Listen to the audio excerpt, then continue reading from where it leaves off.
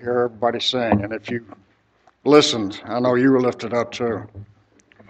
Now from the Word of God, Luke 24, verses 13 to 27, which was once laid down for all. One time, this is it. This is the same day as Christ's resurrection. So verse 13, that very day, two of them were going to a village named Emmaus, about 7 miles from Jerusalem, and they were talking with each other about all these things that had happened. And while they were talking and discussing together, Jesus himself drew near and went with them, but their eyes were kept from recognizing him. And he said to them, "What is this conversation that you're holding with each other as you walk?" And they stood still, looking sad. Then one of them, named Cleophas, answered him, "Are you the only visitor in Jerusalem who does not know the things that have happened these days?" And he said to them, "What things?" And they said to him, "Concerning Jesus of Nazareth, a man who was a prophet, mighty in deed and word before God and all the people, and how our chief priests and rulers delivered him to be condemned to death and crucified him. But we had hoped that he was with one to redeem Israel. Yes, and besides all this, it is now the third day since these things happened. Moreover, some women of our company amazed us. They were at the tomb early in the morning, and when they did not find his body, they came back saying that they had even seen a vision of angels and said that he was still alive. Some of those who were with us went to the tomb and found it, just as the woman had said, but him they did not see. And he said to them, O foolish ones, O slow of heart to believe all that the prophets have spoken. Was it not necessary that the Christ should suffer these things and enter into his glory?" And beginning with Moses and all the prophets, he interpreted to them in all scriptures the things concerning himself. Please be seated.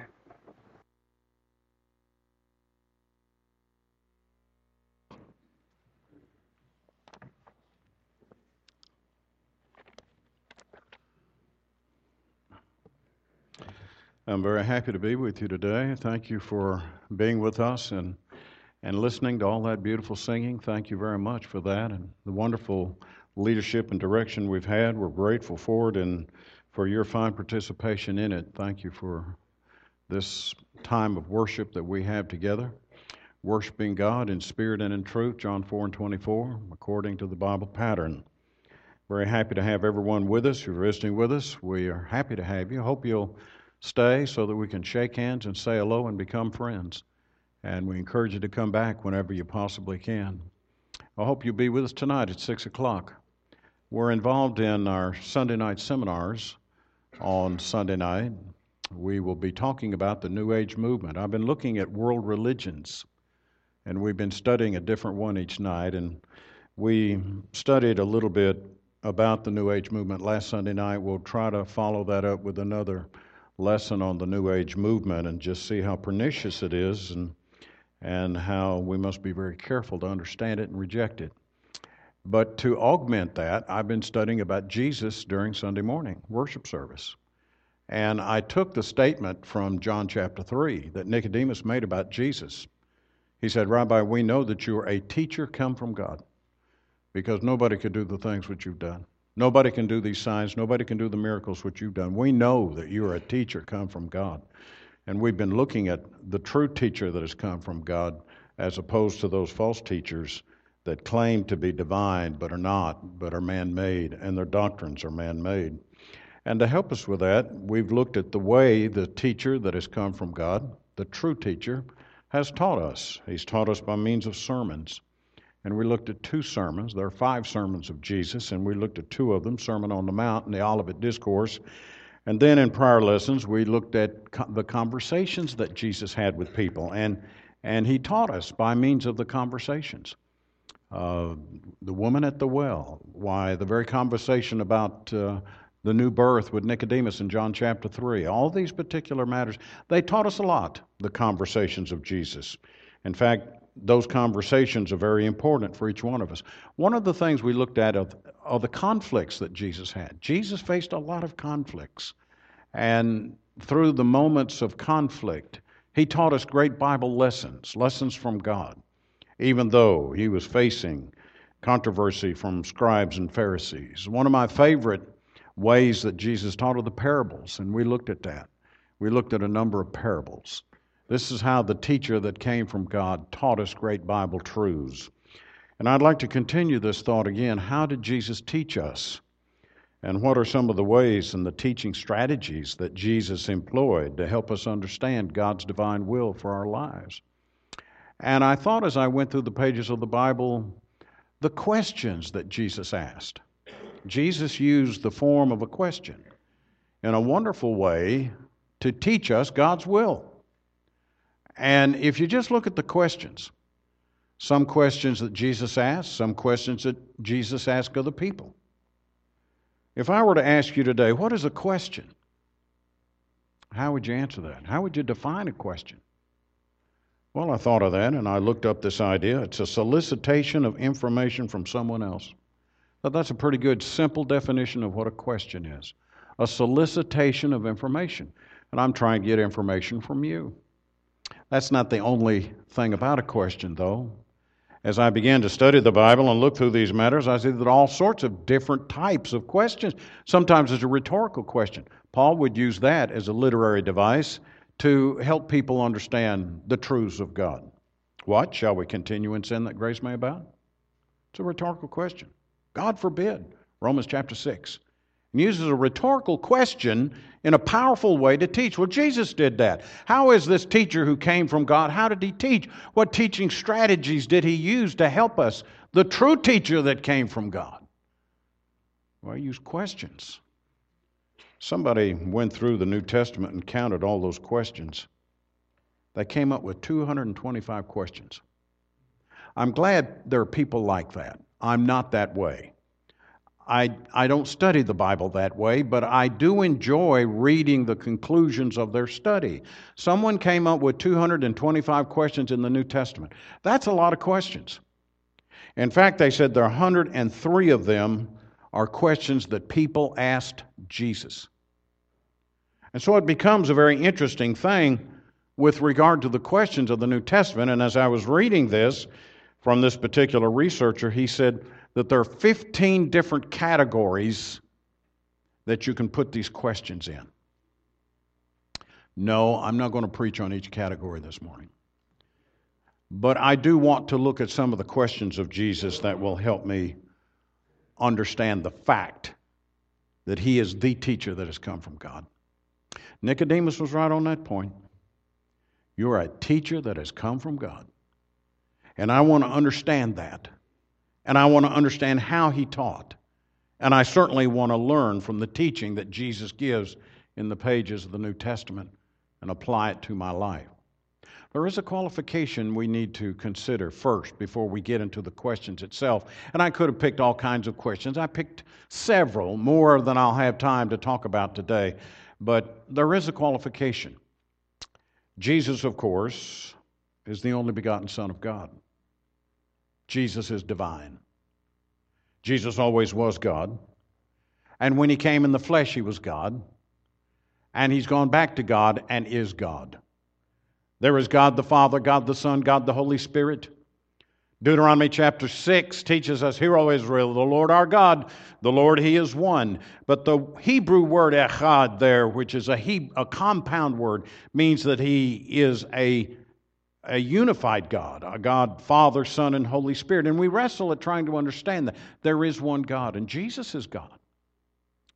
So shall a man leave his father and his mother, and cleave unto his wife, and the two shall become one flesh. How can two become one? Well, it's a different sense of the word one there. Now, two people become one family, one flesh, husband and wife. And it helps me a little bit understand the relationship between God the Father, God the Son, and God the Holy Spirit. Well, God certainly knows everything that can be known. He is omniscient. And that's the word we sometimes use with regard to the knowledge of God. Why, all the knowledge that is past, all the knowledge of the present, and all the knowledge that will be of the future. God contains that and understands that. And surely God has such an understanding of that kind of knowledge. Jesus, the Son of God, knows. He knows all that can be known. He knows everything that could be known. There's nothing there that he does not know, but there is a qualification here. A self-imposed qualification. Because when he became human, and he put himself in human form, he naturally went about a self-imposed limitation with regard to divine qualities. It's a self-imposed limitation. There in turn, for example, when Jesus walks on the water, miraculously, he's able to suspend the laws of gravity. Now, he didn't do that throughout the whole earth.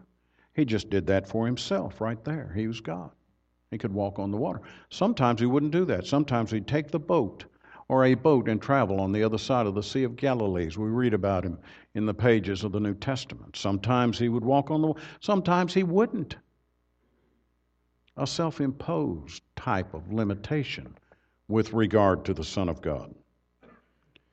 Well, in Matthew chapter 12, you and I studied on our Wednesday night Bible studies about this particular aspect of the life of Jesus, how that Jesus heals this particular man, and he casts out the demon of this particular individual. And the passage that I'm thinking about is Matthew chapter 12, about verse 22. In that instance, then a demon-possessed man who was blind and mute was brought to Jesus, and he healed him, so that the mute man spoke and saw. Verse 23. All the crowds were amazed and were saying, "This man cannot be the Son of God, can he?" And when the Pharisees heard this, they said, "This man casts out demons only by Beelzebub, the ruler of the demons." And knowing their thoughts, verse 25, Jesus said to them, "Any kingdom divided against itself is laid waste, and any city or house divided against itself will not stand." Well, verse 25 said Jesus knew their thoughts. He knew that. Did he always know the thoughts of everybody 24 hours a day? No.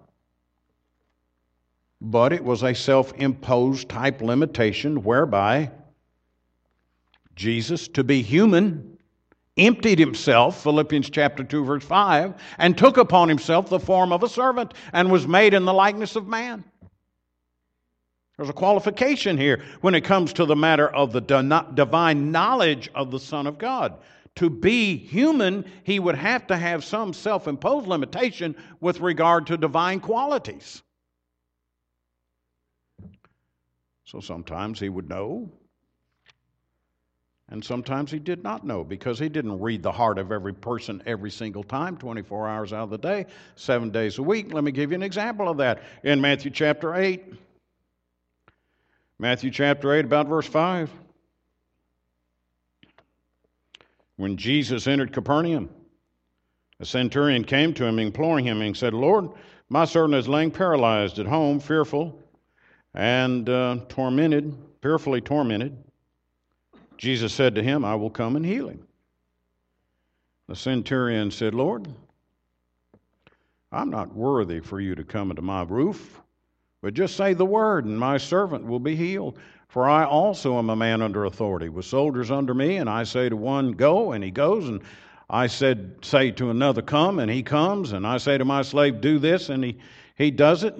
Now, when Jesus heard this, he marveled and said to those who were following him, "Truly I say to you, I've not found such great faith with anyone in Israel." Jesus was amazed to hear and to understand the man's faith and the level of faith that the man had.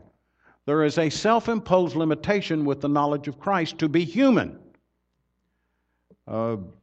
He didn't always read the hearts and the minds of everyone 24 hours out of the day. Notice Matthew 24 and 36. I think it's a very classic text with regard to the matter of the end of time. The passage says in verse 36, "But of that day and hour no one knows, not even the angels of heaven, not the Son, but the Father alone." He's talking about when the judgment will be. At that point in time, he says, even the Son doesn't know that. A self-imposed limitation with regard to the divine knowledge of the Son of God. I assume he knows now. Being resurrected and raised, ascended back to the Father and reigning over His kingdom at the right hand of God. I assume He knows. I would have to assume that. I don't know. But He said in Matthew 25 and 36, I don't know when the time will be. It's a type of self-imposed limitation with regard to that in order to be human. In order to be human. There had to be some kind of self-imposed limitation to be a human being. Well, God is omniscient. Yes. And God knows all that can be known. But the Son of God had some self-imposed limitation in order to be a human being. And thus we have these particular interesting statements about Him.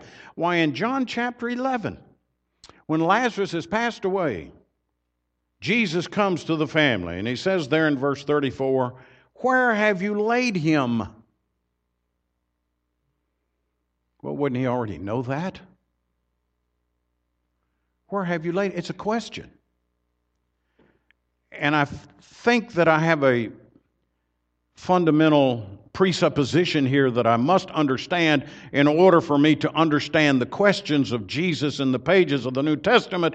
And this fundamental presupposition with regard to the matter is that Jesus had some self-imposed limitation in order to be a human being. Though the miracles we read of Him and the divine nature that we read of Him in the New Testament is certainly clear and true to what the Bible has to say. But He asked this question, now where have you laid him? Some commentaries will look at this passage and say, well, He asked this question in order to teach a lesson, but I don't see any lesson in this. He asks a question, where have you laid him? They said to Him, Lord, come and see. And so there was some self-imposed limitation upon the knowledge of Jesus. There wasn't any lesson in asking, where have you laid him? Though there'll be times when He does ask questions to help us understand the Word of God. So, with that understanding in mind, and I think it's an important one to understand and come to grips with regard to the divine nature of Jesus, I come to our lesson text today in Luke chapter 24. And there's a couple of questions that Jesus asked to teach lessons. And these men are walking to Emmaus. They'd come from Jerusalem. It's in the evening. And as they're walking, they're discussing these particular matters. And while they were talking and discussing, verse 15 says, Jesus Himself approached and began traveling with them. You notice how Luke puts that in the reflexive pronoun, Jesus Himself, adding emphasis to the point. It was actually Jesus that came to them and started walking with them. But their eyes, they were prevented from recognizing Him. This, of course, would be changed later on, verse 29, when Jesus at the dinner which they have together reveals Himself to them, verse 31, then their eyes were opened and they recognized Him and He vanished from their sight. But at this particular point in time in the narrative, His identity was concealed. They didn't know it was Jesus. And He said to them, what are these words that you're exchanging with one another as you are walking?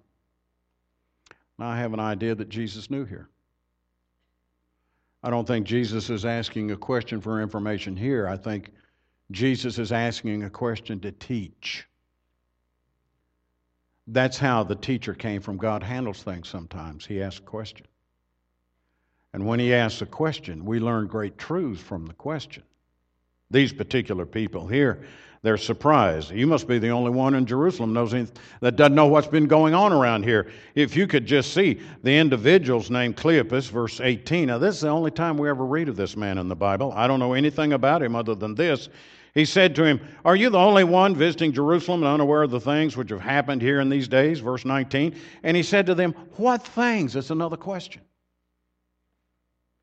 And they said to Him, these things of Jesus the Nazarene, who was a prophet, mighty in deed and word, in the sight of God and all the people, and how the chief priests and our rulers delivered Him to the sentence of death and crucified Him. But we were hoping that it was like He who was going to redeem Israel. We were hoping He'd be a kind of physical Messiah like David was king in the Old Testament. Really assert His authority over Rome and push off the yoke of Rome so that we could have a physical kind of Messiah. That's sort of what we were hoping. We were hoping for that. Indeed, besides all this, it is the third day since these things happened. And then he talks about the fact. We talked to the women. They went to the tomb. They saw that the tomb was empty. That's an irrefutable fact. The empty tomb. We went there and I saw it was just like the way they said it was. And how that they had seen these angels, verse 23 in the matter. Some of those who were with us went to the tomb and found just exactly as the women also had said, but him they did not see. And he said to them, O foolish men, and slow of heart to believe all that the prophets have spoken. Was it not necessary for the Christ to suffer these things and to enter into his glory? Verse 26. Wasn't it necessary for Jesus to die on the cross, to suffer and die and to be raised from the dead?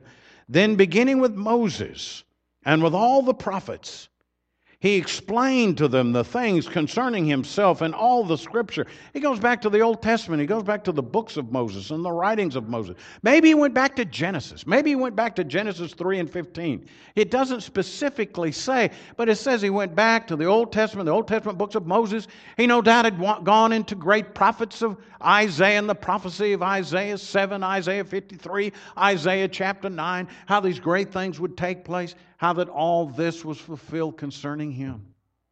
Now they get to the place and Jesus was going to go on. They said, no, you stay here and eat with us. Stay here. And so he does. And acting like the host, he parcels out the food, parcels out the bread. And then verse 31 takes place. Their eyes were opened. And they saw him. And he vanished from them. What's the point of the question? Well, I think it's pretty clear by the time we get to verse 17. Jesus asked the question in order to engage their mind. He wants to teach them about the Messiah and have a proper understanding. Verse 18, they're surprised that he doesn't know about these particular events. Keep in mind the fact that he has concealed his identity from them. The questions were posed to them for a purpose. The questions were posed to them to increase their interest and to teach them the truth. And that's what the teacher come from God does sometimes. He asks a question. And these great questions motivate us and teach us to live the godly Christian life. I'll tell you a question Jesus asks that really has meant a lot to me. It's found for us in Matthew chapter 7. It's in his Sermon on the Mount.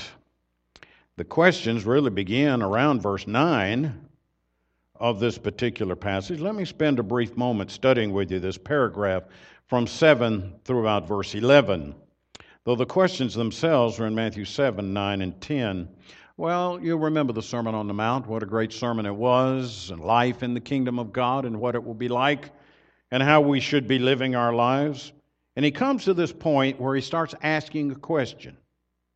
Or what man is there among you who, when his son asks for a loaf, will give him a stone? That's a question. Or if he asks for a fish, he will not give him a snake, will he? If then, being evil, know how to give good gifts to your children, how much more will your Father who is in heaven give what is good to those who ask him? In the midst of the closing moments of this Sermon on the Mount, he's asking a question. The question arises from the standpoint of, let me help you think about this. Now, I think that's where we fall down a lot of times. We don't think. And if we do try to think, we think improperly. And so he said, let me help you think about this. Reason about this with me for a minute. You got a father who loves his children. A child comes up to his father. He says, Dad, I'm hungry. And what would the father do? Give him a rock? Now think about that for a minute. And so Jesus is saying, use your reason about you and recognize what would a loving father do. Well, I'm told that the rocks in Palestine look a lot like bread, loaves of bread, the size of them and the shape of them. Why, instead of giving the son bread, which he's hungry, he gives him a rock. That'd be kind of a tricky father, wouldn't it? Here, have this. And they kind of trick him into thinking, well, you've given me a rock instead of the bread. No father who loves his son is going to do that. Let's think about this. Let's reason about this properly. Or here's one who comes to his father, and he asks for a fish to eat. Would he give him a snake or would he give him a serpent? A reasonable explanation would be a loving father is not going to do that for his son. These are questions. Questions designed to help us. And in this question, the teacher come from God has told us, now if you who are evil know to give good gifts to your children, how much more God is going to give good gifts to you? Now, when he says that you're evil, he doesn't mean that they're born evil or they're so steeped in sin that they can never get out of the evil, but he means that you're sinners and God is perfect. If you as a sinner know to give good gifts to your children when they come to you and ask of it, God who is perfect in his love, you know what he's going to do. It's an amazing lesson that I learned from the questions from the teacher come from God. He started this series off with 3 verbs. Here they are, verse 7. Ask, and it will be given to you. Seek, and you will find. Knock, and it will be open to you. For everyone who asks receives, and he who seeks finds, and to him who knocks it will be opened. And then he goes into the questions, helping us understand the great truths which he's revealed. Ask, seek, and knock. Now the tense of the verbs are helpful in this particular passage. It tells us by repetitive action. Keep doing it, keep doing it, keep doing it. The tense of the verb is saying keep asking, and keep seeking, and keep knocking. Isn't that interesting word? I did a little research on the word knock there. And as I read in the pages of the New Testament and the lexical matters that I have before me, there are 2 words in the Greek language that are used in the New Testament for knock. One word is a word for knock, which means beat the door down. Beat the door down. Another word that's used in the New Testament for knock is to gently rap with the knuckles. Gently rap. That's the word here. You don't have to beat the door down for God to hear you. As a child of God, it takes a gentle rap of the knuckles to pray to God, Lord, I need your help. Lord, forgive me of my sins as I confess them and as I repent of them. Lord, help us in this particular matter. You don't need to beat the door down. You knock. But you keep knocking, and you keep knocking. And he's telling us by means of questions, if you who are a sinful father love your children so much that you'd give to your children the things that they ask and they need, you know God who's perfect in love and without sin will give to his children as they need and as they ask and seek and gently knock by means of prayer and consideration. Well, when I read that, it motivates me to be better. When I read that, it motivates me to love more. When I read that, it motivates me to dedicate my life more than I had before, because I know my Heavenly Father loves me, and I have this wonderful, intimate relationship with God the Father by means of the new birth, that I was baptized into Christ, immersed for the remission of my sins. I've confessed my faith in Him. I've repented of my sins, and now I have, because of my obedience to the gospel and God's wonderful grace, I have this wonderful relationship with Him, and He loves me, and He wants this intimate relationship with me. And I ask, and I seek, and I knock, and it motivates me to be a better child of God. Now, if you got another way to say it, then tell me and we'll say it that way, but I like the way Jesus said it, and He said it by means of asking questions. The teacher came from God, and He taught by asking questions. And I'd like to know what's a better way to say that. than the way he said it right here in Matthew chapter 7. God loves us, and he cares for us, and that makes me more dedicated. Does it you? Because of how Jesus taught it. He taught it by means of a question. When I thought of the questions of Jesus, the teacher come from God, I naturally thought of a situation that arose in Luke chapter 15, and I'll turn to that and speak to that just for a brief moment, especially as it comes to our attention in verse 1 and 2. Luke chapter 15, here Luke is telling us about Jesus and his life. Now all the tax collectors and the sinners were coming near him to listen to him. Both the Pharisees and the scribes began to grumble, saying, "This man receives sinners and eats with them." Now let me see if I can clarify this matter just a little bit and see what it's all about. Why is this such a big deal? Well, Luke makes the point very clearly that the tax collectors came, and nobody likes the tax collector. Sometimes they're referred to in the pages of the Bible as the publicans. The Herodians were another branch. They were hated, but the tax collectors, the publicans, that was the lowest rung of the social order. They were down there with harlots, prostitutes of the day, tax collectors. We didn't like them. They didn't like the tax collectors. But he also says the sinners. He says, now all the tax collectors and the sinners were coming near to him. The sinners, one might ask, well, aren't we all sinners? Well, indeed we are. All have sinned and come short of the glory of God. But the sinners that he has here, and again, I think the original helps us in our translation and understanding of the passage, he's talking about egregious sinners. He's not just talking about all men have been guilty of sin. These are the worst of the worst in the culture and the community. And so this is what you've got coming to Jesus. You've got the publicans, those tax collectors that we hate. They're traitors to the Jewish people. They're sellouts, and they're exorbitant in raising the taxes and pocketing the difference that they don't pay to Rome. And then you got the worst of the worst, and they're coming to Jesus. Now I wonder why. Because they must have seen how Jesus loved them.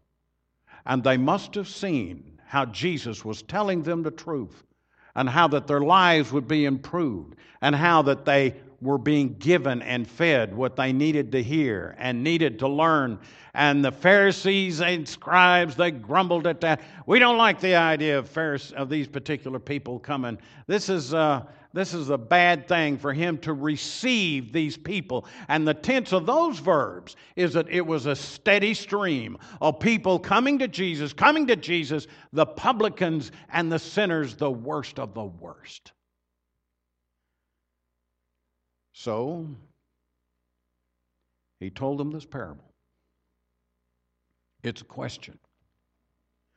What man among you, if he has 100 sheep and has lost one of them, does not leave the 99 in the open pasture and go after the one which is lost until he finds it?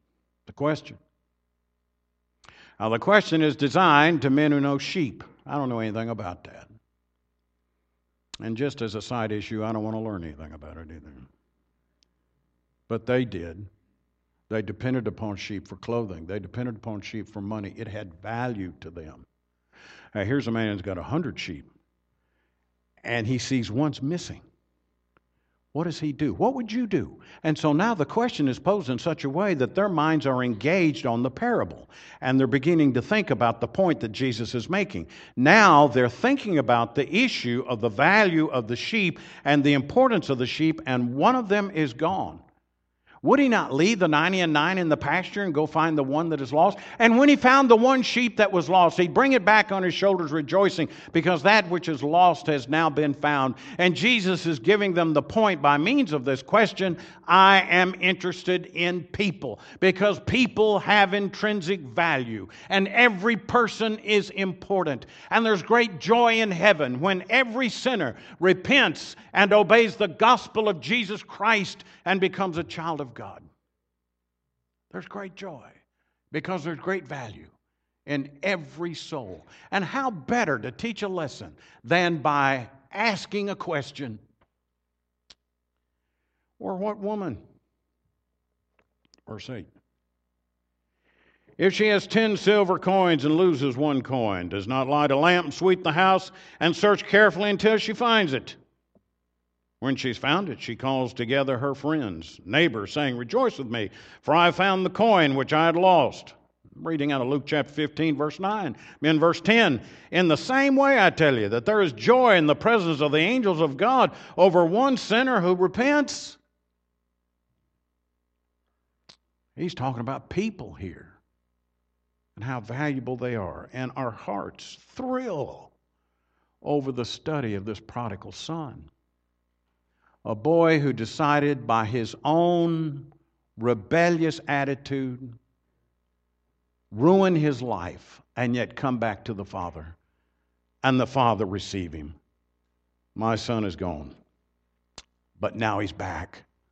What father would rejoice over that? All because of a question. Nobody can teach like Jesus. Jesus could ask the right question at the right time. I can't do that.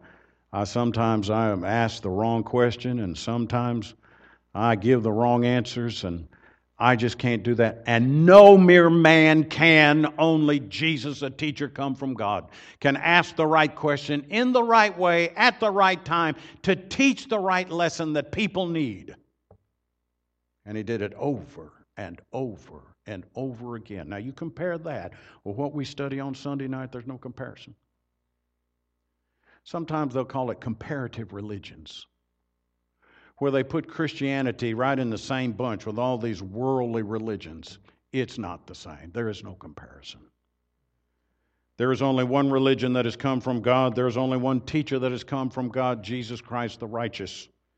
God in time past, spoken to the fathers by the prophets, hath in these last days spoken unto us by his Son, whom he hath made heir of all things, by whom also he has created the world. Now's the time to listen to Christ. And what has Christ, the teacher come from God, taught us? Repent of our sins, Luke 13:3. Confess your faith in Jesus Christ, Romans 10:32 and 33. And be baptized into Christ, that is, immersed in water, for the remission of sins, Acts chapter 2, verse 38.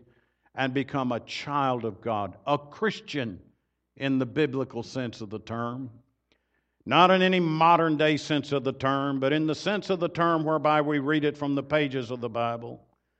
To be added to the church of the Lord. This is the church God wants you to be in. The church you read about from the pages of the New Testament. Not a denominational body, but the church that Jesus died for. It belongs to him by right of purchase. And I'm in it today. And many of you are in it today because you've been obedient to the new birth. But if you have not, now's the time to do it. And become a child of God by listening to the teacher that has come from God. Won't you come? While together we stand and while we sing.